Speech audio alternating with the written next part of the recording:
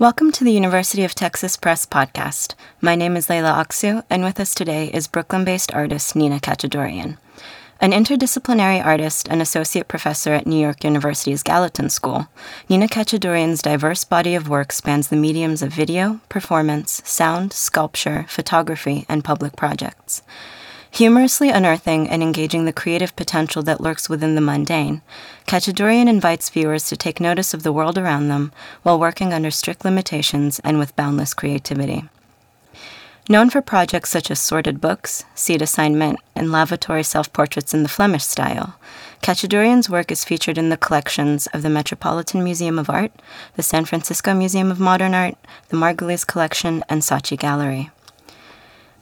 Katchadourian's work is currently on exhibit at the Blanton Museum of Art in Austin under the title Nina Katchadourian, Curiouser. The exhibit will remain open until mid-June, after which it will be traveling first to the Iris B. Gerald Cantor Center for Visual Arts at Stanford University, then to the Institute for Contemporary Art at Virginia Commonwealth University. The catalog for the exhibit, also titled Nina Katchadourian Curiouser, is the first major monograph on Katchadourian's work and is out now via the Blanton Museum of Art and UT Press. Well, first of all, thank you so much for doing this. Of course. Well, I'm just going to jump right in. Sure. Can you start off by telling us a bit about working with the Blanton on your exhibit and how that came together and the process of getting Curiouser together? Sure. Veronica Roberts, the curator at the Blanton, approached me years ago about this show, and I was very happy when she came to the Blanton that she was encouraged to take this show with her. Sometimes when a curator changes jobs, a show ends up dead in the water, but luckily not for me. So that was very exciting, and we plunged in, and it has really been years and years of conversation. And I think one reason why putting together this show has been such a pleasure is that we've really come to know each other well through this process. She's come to know my work like so well that it almost got comical by the end. There were sort of leaps of logic she was making that, I started teasing her about the way she began thinking about things because they were such reflections of the way that sometimes, I think about things. And so we had a great rapport. We had an absolutely great rapport. And the book too, we were sort of on the same page about wanting to make a catalog that didn't sort of do the usual thing. When the usual thing is you sort of get a couple people to write long, very serious academic essays, and then you kind of throw a bunch of pictures into the book and make it as fat as possible, and that's that. And instead, we thought, we really want to work with writers, and quite a lot of them, and it might be interesting to try to sort of have a few longer pieces of writing, but to give people pretty specific tasks. So Veronica wrote herself the first long piece on seat assignment that anybody has ever written so far. This is sort of the first really in-depth look at that project because it's really the first in-depth look, the first in-depth showing of that project. And then we decided to try, and I should also say Jeffrey Kastner wrote a sort of overview of my work. He's someone I've known for a very long time. He's seen a lot of it. And then I did an interview with my dear friend and a curator I've also worked with many times named Stuart Horodner. So with all three of them, I feel like I had a nice situation of someone who knew me and knew what I was doing and has known it for a while. And then we did a new thing, which is that we decided to invent what we call the capsule essay, which would be a very short piece where we would assign or sort of matchmake a writer with just one artwork. Sometimes we let people choose. Sometimes we made a suggestion and kind of matched people up. But what we wanted from that was a close-up look that would let them sort of just address one thing. I'm an artist who really makes a lot of very different things, and I think that's sometimes the challenge of asking someone to write overarchingly about what I make. But it seemed like a really kind of fun assignment, we hoped, to say to the person, just think about this one thing.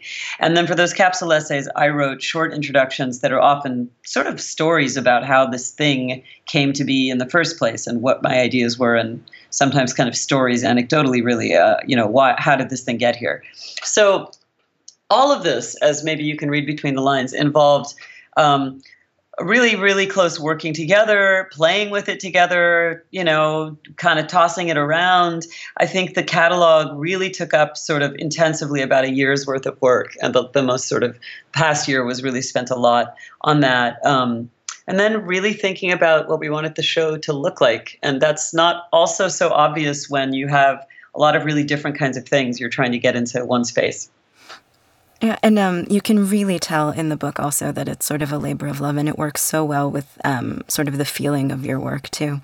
No, I'm glad. I mean, one of the best reviews I've had of this book so far, I just wish I could blurb him. I should maybe ask him to blurb me online somewhere, is my friend's 9-year-old who is so obsessed with the catalog. He's kind of almost memorized it. And my friend had to buy herself her own copy because Ruben would just not let her copy go.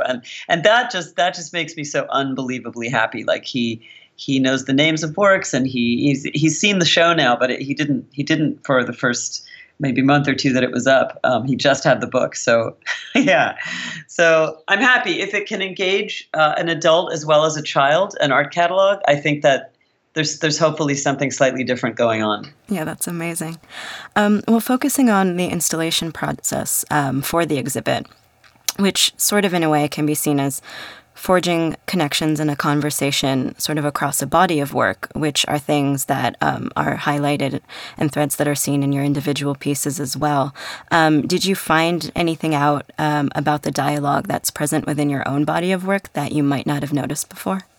Sure. I think every time one has the privilege of putting up a show this big, and this is only the second time in my career I've ever gotten to do that. This is even bigger than the survey show I had 11 years ago. So, there are even more things kind of gathered together at the Blanton.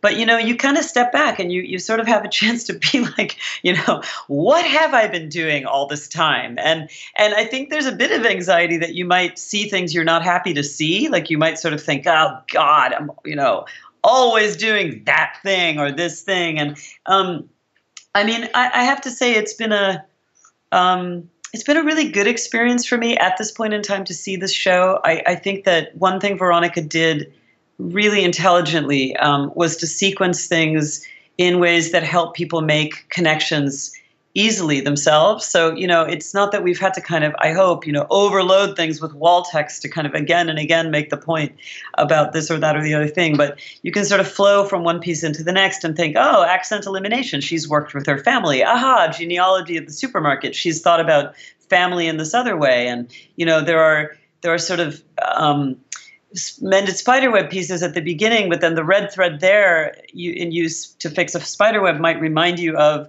the things in the very last gallery with paranormal postcards. And so I think we've tried to kind of allow themes to occur, but also reoccur. So you're not kind of bombarded with the same thing all at once, and then you have to move on to another big theme. But these things are kind of, they come and they go, and in the end, they've all sort of been in conversation with one another. I hope that's what we've managed to do.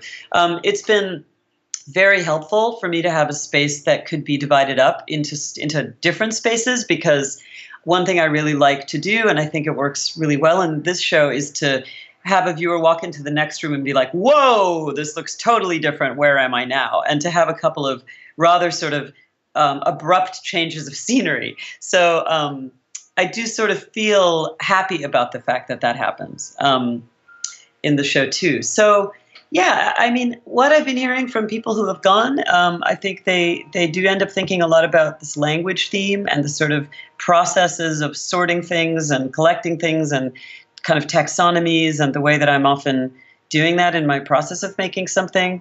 I'm very, very happy that the last part of the show includes one of my most recent works called The Recarcassing Ceremony, which is this film that took me about a year to make, although I've been trying to make it, honestly, for over 25 years. And it's just such a personal story. It's taken a really long time for me to figure out how to do it. But I am so happy Veronica agreed to include it in the show. She actually did something, I think, incredibly trusting and brave, which was to actually put it on the checklist before she had ever even seen it, because I wasn't done making it yet when we had to make that decision. But, I told her, I have a feeling this is going to end up being a piece that feels really important to me, and I would really, really love it if we could just kind of both make the leap and decide that it will be in the show. And I'm so, so glad that was possible. So No, that's well, sort of going off the recarcassing ceremony, then the sort of curiosity and interventionist play that is always present within your work is sort of their characteristics that we often mostly associate with childhood. And in your artist talk as well, we could see that it was also something that was definitely nurtured, throughout your childhood and your family specifically. But can you talk a bit about the role of that throughout your life, and have you ever struggled to maintain that, or is it just a constant? Yeah, you're speaking to me.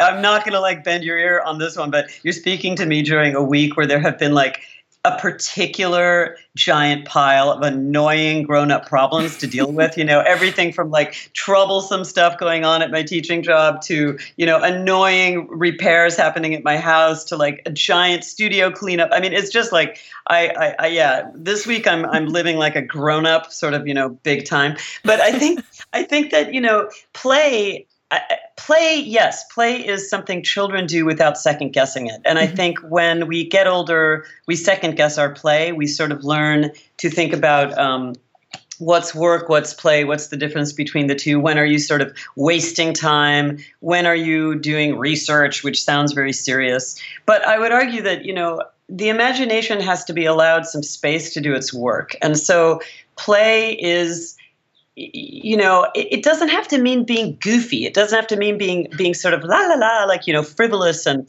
I know you heard me on my sort of pedestal, what's it called, soapbox, I mean to say, at the talk, sort of talking about how much I'm happy to have humor be part of my work, but how funny and frivolous are not the same thing. And I think play is sort of similar. You have to give it space. You have to allow.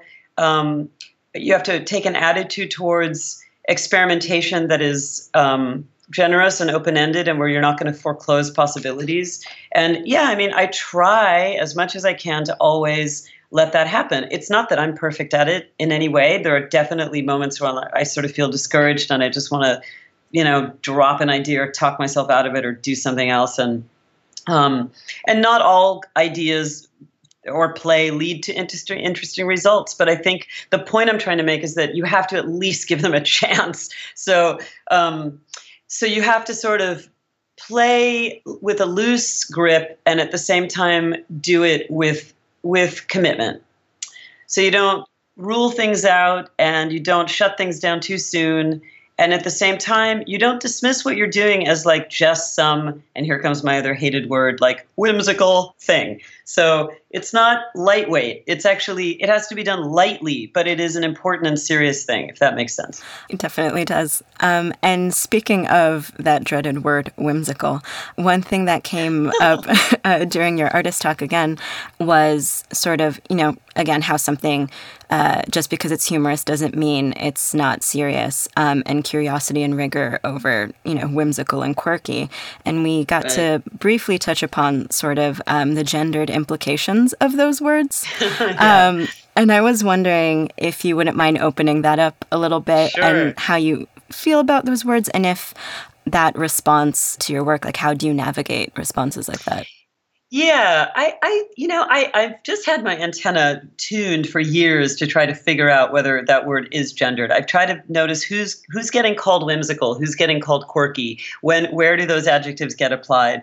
I had an interesting conversation yesterday. I had a wonderful graduate student who defended her thesis, and for her, she used the word whimsical twice in her thesis. And I found myself saying, hey, Rachel, this word is on my absolute most hated list. And it's really interesting you chose to use it. And she actually knows how I feel about that word. And she said, I knew you were going to ask me about that. And we talked about it. And for her, the word that really, sort of has this effect is the word magical. And so, I think that words, we all maybe find a set of words where we're kind of yes to this and no to that. And the reason I'm sort of sensitive about whimsical is because I feel like it's at worst, I will say, it's the kind of dismissive side or tonality to it, where it's kind of oh, it's just this thing that happens and then la la la, you go on your merry way. There's none of that sort of follow through that I was saying is so important. So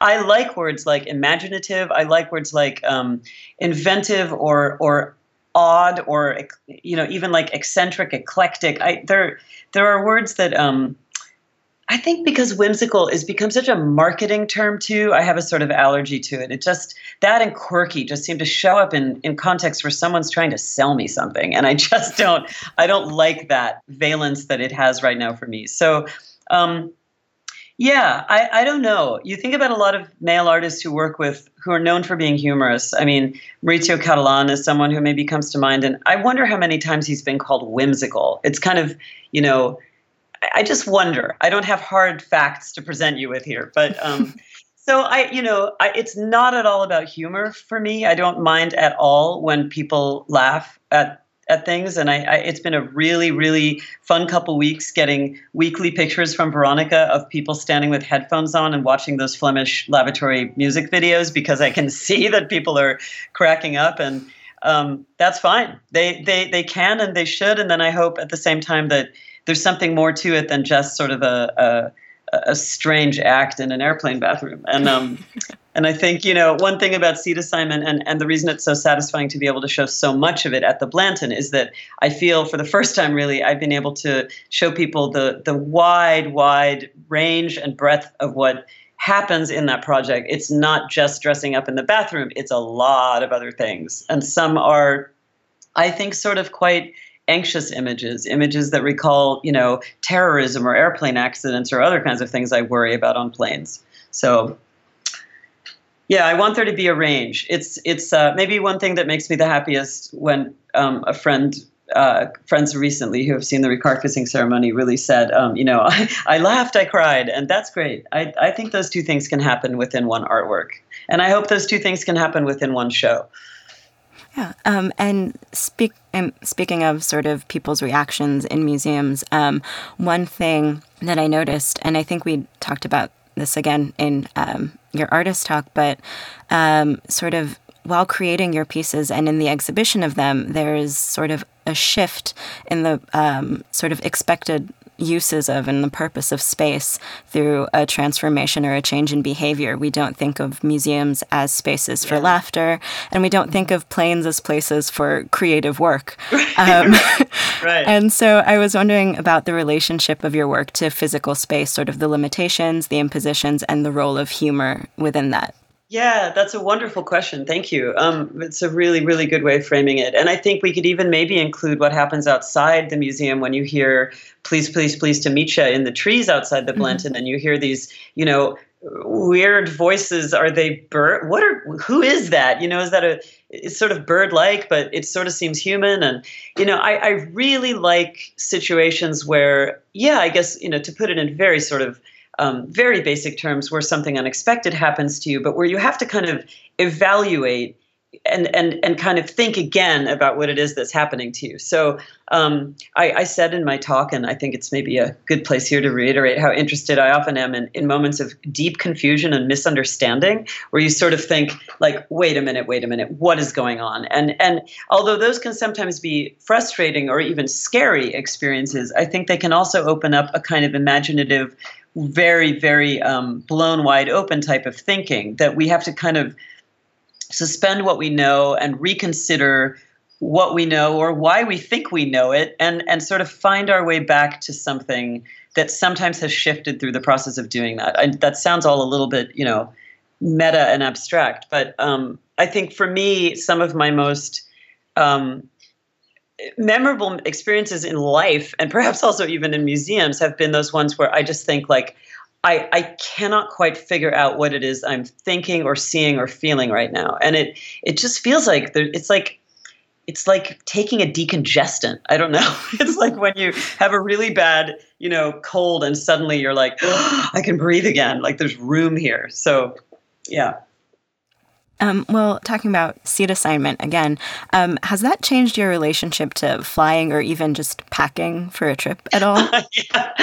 Well, yes. I bought myself, for the first time in my life, actually, a really, really good travel suitcase about a year ago. I decided I really finally deserved to splurge on a little suitcase that was sort of the little suitcase of my dreams. I've been traveling with kind of hand-me-down, travel luggage for a really long time, and I hate throwing things out that aren't broken, and I kind of, whatever, I'm trying to be sort of mindful that way. So I found someone to take the old suitcase, and therefore I felt I could buy myself a new one. And I love this suitcase. It has, it's a beautiful shape. It's a beautiful color. It has little compartments inside it that you can pack in all these excellent ways that keep it from getting messy.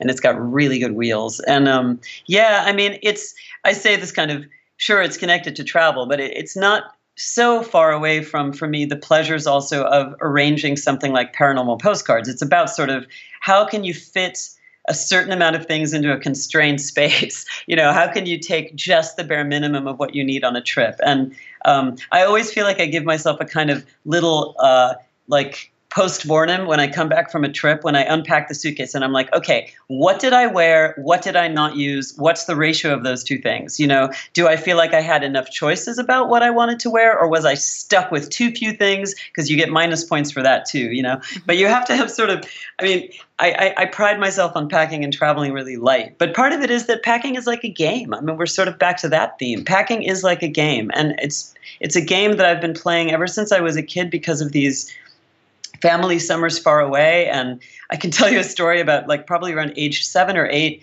my parents gave my brother and I, each of us a little backpack of our own. Mine was fluorescent orange and his was fluorescent yellow, which meant that they could also find us in an airport when we went running off. And we were allowed to put anything we wanted in those bags, but we had to carry them. So my brothers became full of pointy, heavy little metal airplanes and cars, and he had this backpack that rattled around, and there were little sharp edges jutting out of the sides of it. My backpack was filled with stuffed animals, and they were arranged in a very, very it was arranging them in the bag was like a whole puzzle that I spent a long time solving. So there was a long chipmunk that fit perfectly across the bottom of it, and then various sort of bears and rabbits. There was a lamb, but they all had to be sort of fit like a puzzle in there. There was something about packing the bag itself that, even then was a kind of game that I really loved.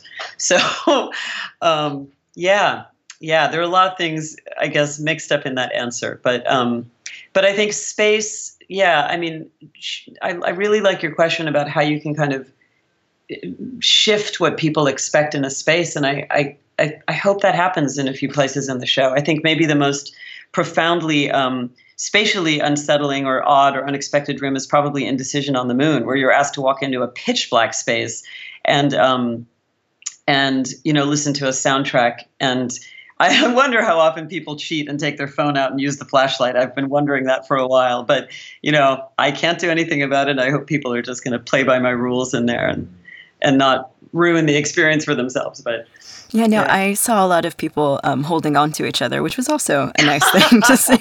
That's great. Yeah, now and then when that show has been up, maybe I shouldn't say this, I shouldn't make this. No, it's a nice suggestion to make, but now and then when that piece has been up in shows, it kind of becomes like the makeout room. So there have been some kind of sweet little romantic moments on the moon, we could say, on the moon. Oh. Yeah, cute, right? Well, still on seat assignment, I find this really interesting. You've said that you haven't had many in-flight reactions or responses to what you were doing. Is that the case, or are there any examples of someone, getting curious and asking you what you're up to? Well, so I think by now, because there have been a few trips since the Blanton now too, I think I'm up to flight 210. So let's say wow. maybe rounding up a little bit. But I think on those flights, there have been only 3 total strangers who have asked me what I was doing or sort of made conversation in one or another way that indicated they've been watching me do something.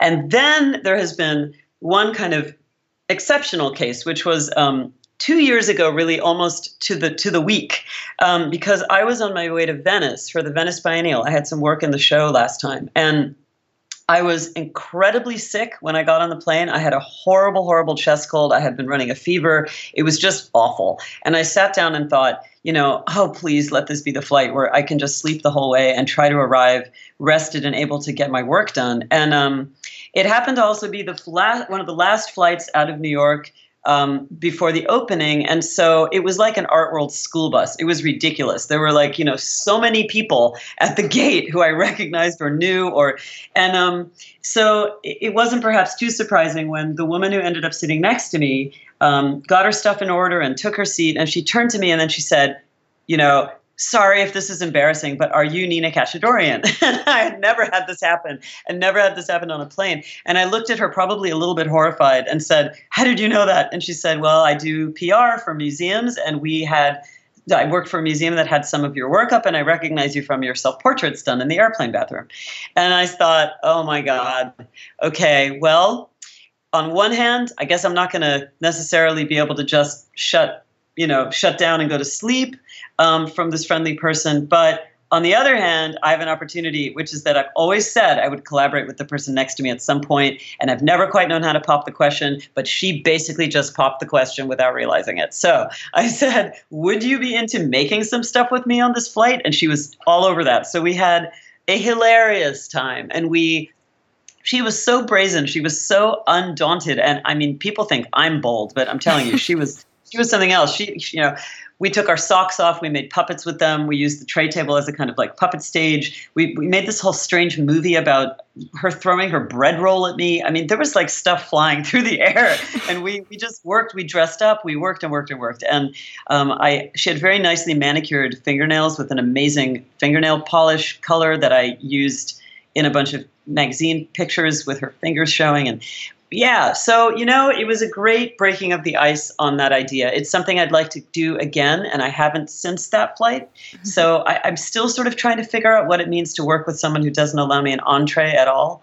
But that's it. And people, I think, they either don't notice what I'm doing, or they don't want to know because it looks weird or something.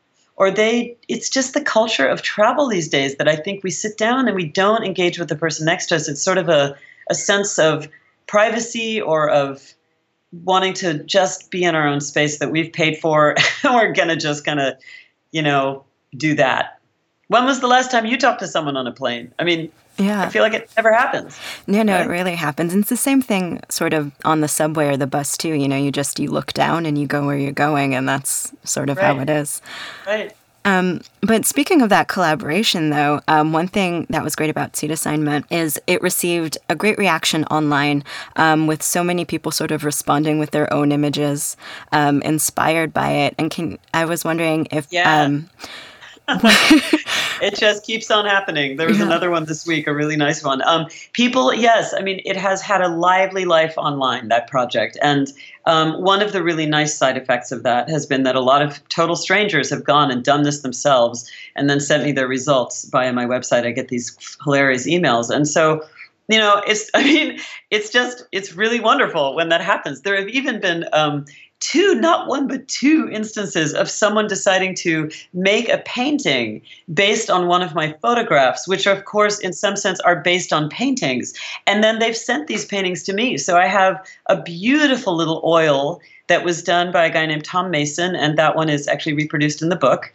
And then there's one in my office at school, which is it's like a 2-by-3 foot painting that this very nice guy from Wisconsin sent me. I feel terrible right now. I'm not remembering his name, but he said, I made this and would you like it? And it's like, oh my God, thank you. Yes. So it's there. It amuses my students a lot. And I'm just, with that project in particular, I have to say that I've been sort of amazed by the generosity somehow back to me that it's generated. And I don't know, it's just really nice. People want to play along. It's sort of how it feels. They want to sort of join the, ranks of this strange historical-ish imagery that they see, and realize how with a few efficient moves you can kind of turn yourself into someone else.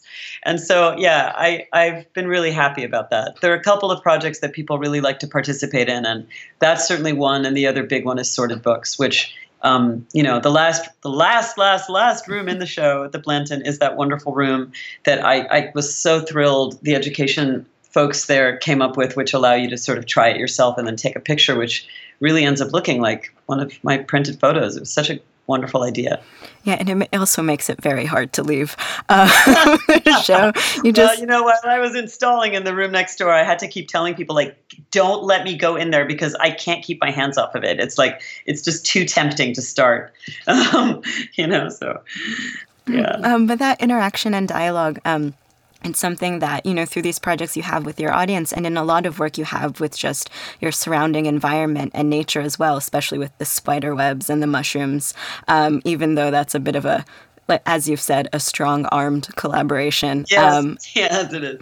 But then they are in turn allowed to sort of interact back, with the spiders sort of claiming their web again, and just sort of the natural processes. So can you talk a bit about sort of that ongoing dialogue in some of your pieces as well? Where there's a sort of a presence or character or person or animal that kind of talks back, you mean? Yeah. Yeah. That's happened in a lot of works. And in fact, many, many works that aren't in the show have engaged that kind of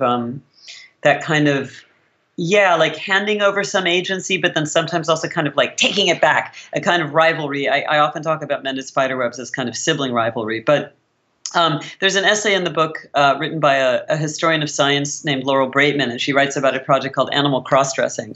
And that project was a strange kind of dress-up activity, which was inspired by actually something that was quite upsetting and unsettling, and that was spending time at a zoo in Trinidad, where I was for a residency many, many years ago. And the zoo, which was, a very kind of casual, hands-on, pretty low-budget zoo, and where it was so interesting just thinking about sort of cultural differences, how the people who visited the zoo, the kids who came on field trips and things, they were allowed a kind of access to all aspects of what it means to have a zoo in a way that I feel like American school children never would be. And the most glaring example of that was the day that the very cheerful zookeeper who I'd gotten to be friends with, the guy who took care of the snakes, brought a big group of school kids over to this kind of like, I thought of it as like the shed of death, where they raised all of the prey animals. They feed the snakes. So you would open this door and it was just like mice and guinea pigs and rabbits and, rats, and all of them like fated to become dinner for the snakes. And he took out a guinea pig, and all the kids petted the guinea pig, and then they fed it to a snake. And it was just a sort of absolutely unapologetic, this is what happens kind of thing. And, certainly a few people were like, oh, but it wasn't like the freak out that I think would happen here. And that was very interesting to me. It got me thinking about my own sentimentality about that moment of sort of some part of me feeling like it's wrong, it's not fair. And that's absurd, because this is what snakes do. They eat, rodents smaller than them. And who was I to fault a snake for doing sort of the thing it does and it's part of the food chain? So I really tried to kind of think about my emotional reaction. And, especially after the day that I saw the anaconda eat the rabbit, which was the biggest snake I've ever seen eat the biggest prey animal I've ever seen a snake eat. And I had this idea, which again, maybe this is back to the play theme that we started with, of, maybe I could make an outfit and it would make an animal look like a snake, and then it could just kind of tiptoe on by, like, absurd thought. But okay, so why not pursue it? So, okay, all right, I'll make an outfit that a rat can wear, and it'll turn the rat into a snake. And I was going into all these amazing stores in Trinidad where they sell fabrics that people make carnival costumes out of, and I found this amazing stretchy snakeskin lycra. I made the snake outfit, and then I thought, if I'm doing it to the snake, it sort of feels symmetrical in some way that's important here to kind of also do it to, if I'm doing it to the rat, I should also do it to the snake. So I made two costumes. Tried to do the shoot at the zoo, total failure. People were watching me. It was ridiculous, and I couldn't concentrate. It was just too much pressure and this disastrous. So I restaged it when I got back to New York under much more controlled circumstances in my studio, and I worked with a pet snake that belonged to one person, and on a different day, a pet rat that belonged to another person, and we with the owners of these two animals, dressed them up and got these pictures taken. It was very easy with the snake. It was very hard with the rat. So that's a long story. But yeah, I think sort of the strangeness of that. And again, sometimes you don't realize really what you're doing until you're in the middle of moving through a process. And certainly with this piece, when I saw the documentation later, some of the strangest footage was the moment where we were unzipping the giant rat outfit and taking the snake out of it, which looked like we were pulling the guts out of a giant rat that had eaten a snake. It was like the whole thing had reversed itself, and prey became predator, became prey. It was like this weird looping system. So I think back to play once more, but my motto, besides sort of being willing to try anything, I guess, that seems like it might be interesting, you have to also document everything copiously. You have to give yourself as many options with your documentation as possible, because you really actually never know what you're going to find.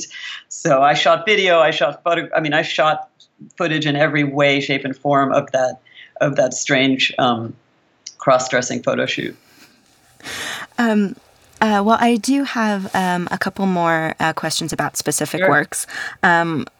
One of which is the genealogy of the supermarket.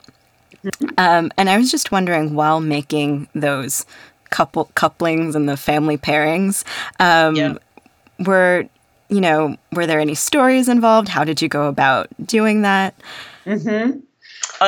Well, I think, as I might have remarked in the talk there at the Blanton, it took me a really long time to go grocery shopping during that time when I was making that piece, because I just would stop and look at every single label. And I remember, sometimes people ask me, like, where do your ideas come from? And often I can't sort of pinpoint a moment, but with that one I can. And it was I was in Eugene, Oregon, many, many years ago. I had just given an artist talk, and it was while I was getting into the car with my two hosts. And I think in that lecture I had just showed a piece called Airplane Family Tree, where it was a work like another genealogy chart of airplanes that are related to other airplanes, and then they have airplane children, and one side of the family evolves to become blimps and other kinds of flying things, and there are all these sort of cousins that become very different from one another. But it was something about the family tree structure, and then something we had also been talking about involving a brand name food product, and I just blurted out loud,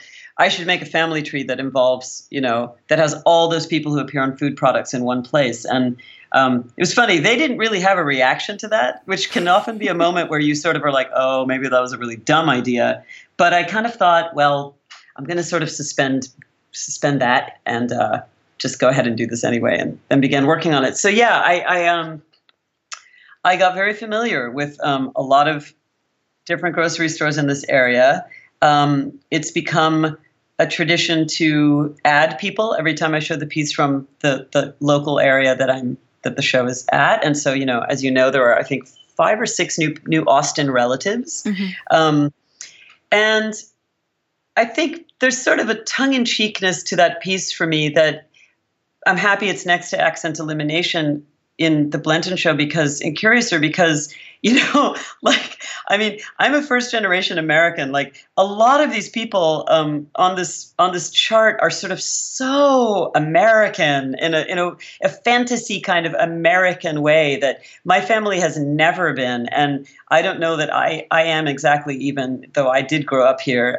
So there's so many fantasies of lineage that you can kind of fit yourself into or see yourself in extreme contrast to.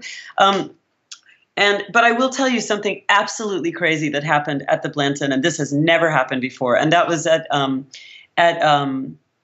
one of the walkthroughs, I think. A woman came up to me and said, I have to tell you, one of my relatives is in your family tree. Oh, wow. And I said, are you kidding me? And she said, yeah, my family is, for many generations back, started this tomato brand called Bella San Marzano.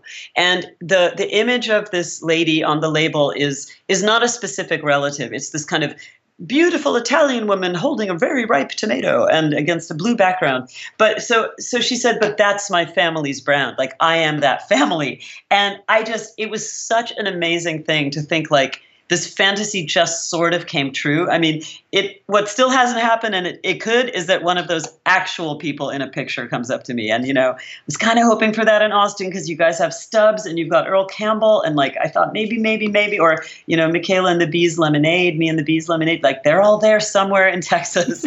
But no luck, unfortunately. Yeah, we tried.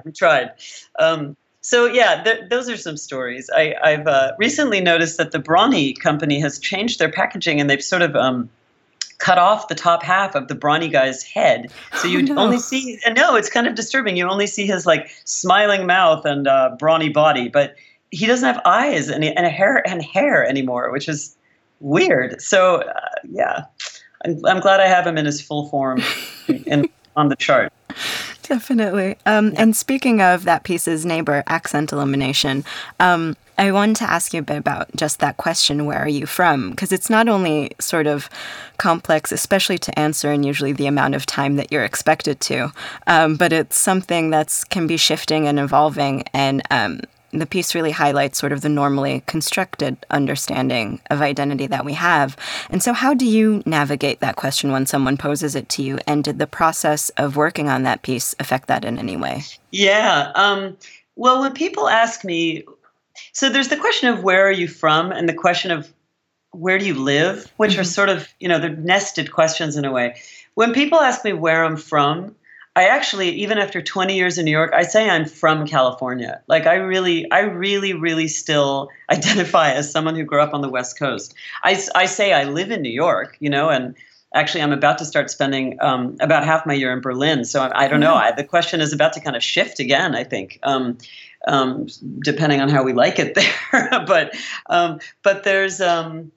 there's then sort of the other, where are you from? And in a way, this is my dad's version of speaking to this question is the question when it comes in the form of, no, where are you really from? Which sort of means you have an accent, you look like you come from somewhere else, you don't sound American and you don't look American, or you don't look like you're from here. So he's getting, he gets that question often. And he tries to answer it with, I'm from California, but that doesn't fly with him. A lot of people, they really are asking something else. So the question as it comes my way is more in the form of what kind of, like, what's Katchadourian? What kind of name is that? And then we kind of get into the ethnicity questions. But I mean, anyone meeting me assumes I'm American. I look American. I sound American. So, my parents really, and this is what inspired the piece, like they've been answering that question of where are you from their entire life, because the accent is the first marker of another place being sort of present in their history. And as it turns out, it's a lot of other places that are present in their histories. So a lot of people, it's actually a piece I really love to show, because a lot of people want to come up to me and tell me their family origin stories. And that's really, really fun to kind of get to hear about. And I think a lot of people who live in the U.S. who have accents really, they come up to me smiling and going, oh my God, I know exactly what your parents are talking about. So, yeah. And you've also, you've worked with your family quite a bit. What is that like? Well, I've worked with my parents several times, and they're really good sports. They're on board. They play along. They're incredibly nice, easygoing people, and very supportive and sort of, they're great collaborators. The recarcassing ceremony is really special to me, in part because it's the first time I've ever worked with my brother. And, we were such close playmates as kids, and he is a very peripatetic person. He travels a lot. He's got a career that takes him all over the world. He's very busy and, he lives in Europe. And so, our sort of chance to work on something together has been not so easy, but I was really happy he agreed to be part of this piece, and it really was in so many ways so personal. But we've really never talked about the game as adults, and we've never talked about how the game ended, and I've never really gotten to sort of apologize to him for ending that special game, and he's never really gotten to sort of prove to me that actually it's okay. So we went through all that, and you see it all on camera. All of that was sort of very weirdly, we began talking about it for the first time while the video camera was recording it. So my brother is a new participant, and I was very nervous about what he would think of the film. He really liked it, which I'm so happy about. And I don't know, maybe there'll be more stuff in our future. We've never done something sort of as a whole family until that piece. So maybe we will again. I hope so. Well, as someone who has so many sort of ongoing series over long periods of time, it seems like you're constantly producing work. And I was wondering, do you have any sort of unproductive periods, whether it's working on new projects or with sort of ongoing projects that are waiting? Certainly. I mean, keep in mind, like, what you're seeing in the show there is only the work that I think is good. So, like, there's a lot. I'm sitting here in my studio having weeded out a lot of stuff today, and I ripped up a lot of photographs. I mean, it's a funny day to be talking about this. I destroyed a lot of art today, and it feels great. Like, there's a lot of stuff that was not wonderful and was not that interesting, and it was time for it to go. So, sure. I mean, not everything I make is hit it out of the park, and not everything makes the cut at all. And there are periods too where I feel very sort of unsure about what to do next, or even when I'm busy, it's possible to also feel sort of disengaged. And that's sort of the worst feeling, because I think being very busy but being very engaged is my favorite feeling. Being sort of busy with things but not feeling sort of settled or happy about the way they're going, but being kind of swamped, that's really, that's not a good place to be. Or feeling a little bit like I'm not sure what to kind of turn my attentions to, and I can't kind of figure out what to latch onto. Like that is a strange thing too. This summer ahead of me is the first time in years where there hasn't been, this really huge deadline of the Curiouser show. And so there's a curious kind of space that is sort of open for me for the first time to sort of think about things that have been in the back of my head for a long time. And I don't really know what I'm going to end up working on in terms of a brand new thing next. I think I'm going to be in a city that I'm getting to know and get biking around, and Berlin in summer is really wonderful. So I think I'm sort of going to give myself a bit of a break, which is something I really rarely do. So I kind of feel like I've earned it a little bit this year. And now I'm sort of ready to take a breath and then come back in fall and put up Curiouser all over again at the Cantor Arts Center at Stanford. And it'll be off on its second stop on the tour. So, yeah. And then sort of, I guess, to the other end of that, when you have sort of such ongoing projects, how do you come to the end of a series? When is it complete, or are they all just sort of potentially on hold to be reanimated? Yeah, I'd say, sorted books, I feel like there are still many, many libraries I'd like to work in, and many, many iterations of that activity I can imagine being interesting and yielding more. So that one I kind of imagine will just go on and on. I mean, maybe there'll be times when I don't make one for a couple years. I mean, perhaps the pace of it kind of will ebb and flow. And seed assignment too. I think there's still sort of more to be done there. But now that I'm 7 years into the project, it also ebbs and flows. And it's not like every flight is sort of, I think I'm allowing myself a little bit more like leeway with some flights are productive, and it's okay if some flights aren't. Like, that's fine actually right now. So there's a little more sort of looseness around that. Some flights I work furiously. There'll be like a new idea I'm really excited to pursue, and some flights I just really need a nap. So that's been happening as well. And then, I think I can maybe answer your question a bit from within seed assignment. The lavatory self-portraits took place essentially on one long flight. There was sort of one of those that planted the seed, and then I made the rest of the series on one very long flight to New Zealand. And it is important to me for the logic of that project to be able to say I made them on one long flight. So that series was done because I realized it was best within the logic of that project to end it and say it's capped at this one flight. So sometimes I think I like to end things when there's that kind of a reason. It's like the work itself demands that the loop be now closed, right? Mm-hmm. So I'll probably get to that point with seed assignment at some point. Maybe there'll be some last gesture where I sort of feel like, okay, that's the period at the end of the sentence. That's now done. But I don't know what that is yet. So I'm just going to keep on going. All right. Well, I won't keep you. Thank you so much for taking the time to do this and talking with us. Of course. I'm so grateful and feel so lucky to have the show at the Blanton. I'm so grateful to you guys. You've been amazing. So thanks for that. Yeah, and good luck with your move. Thank you. Yeah, our partial move. All right. Thank you.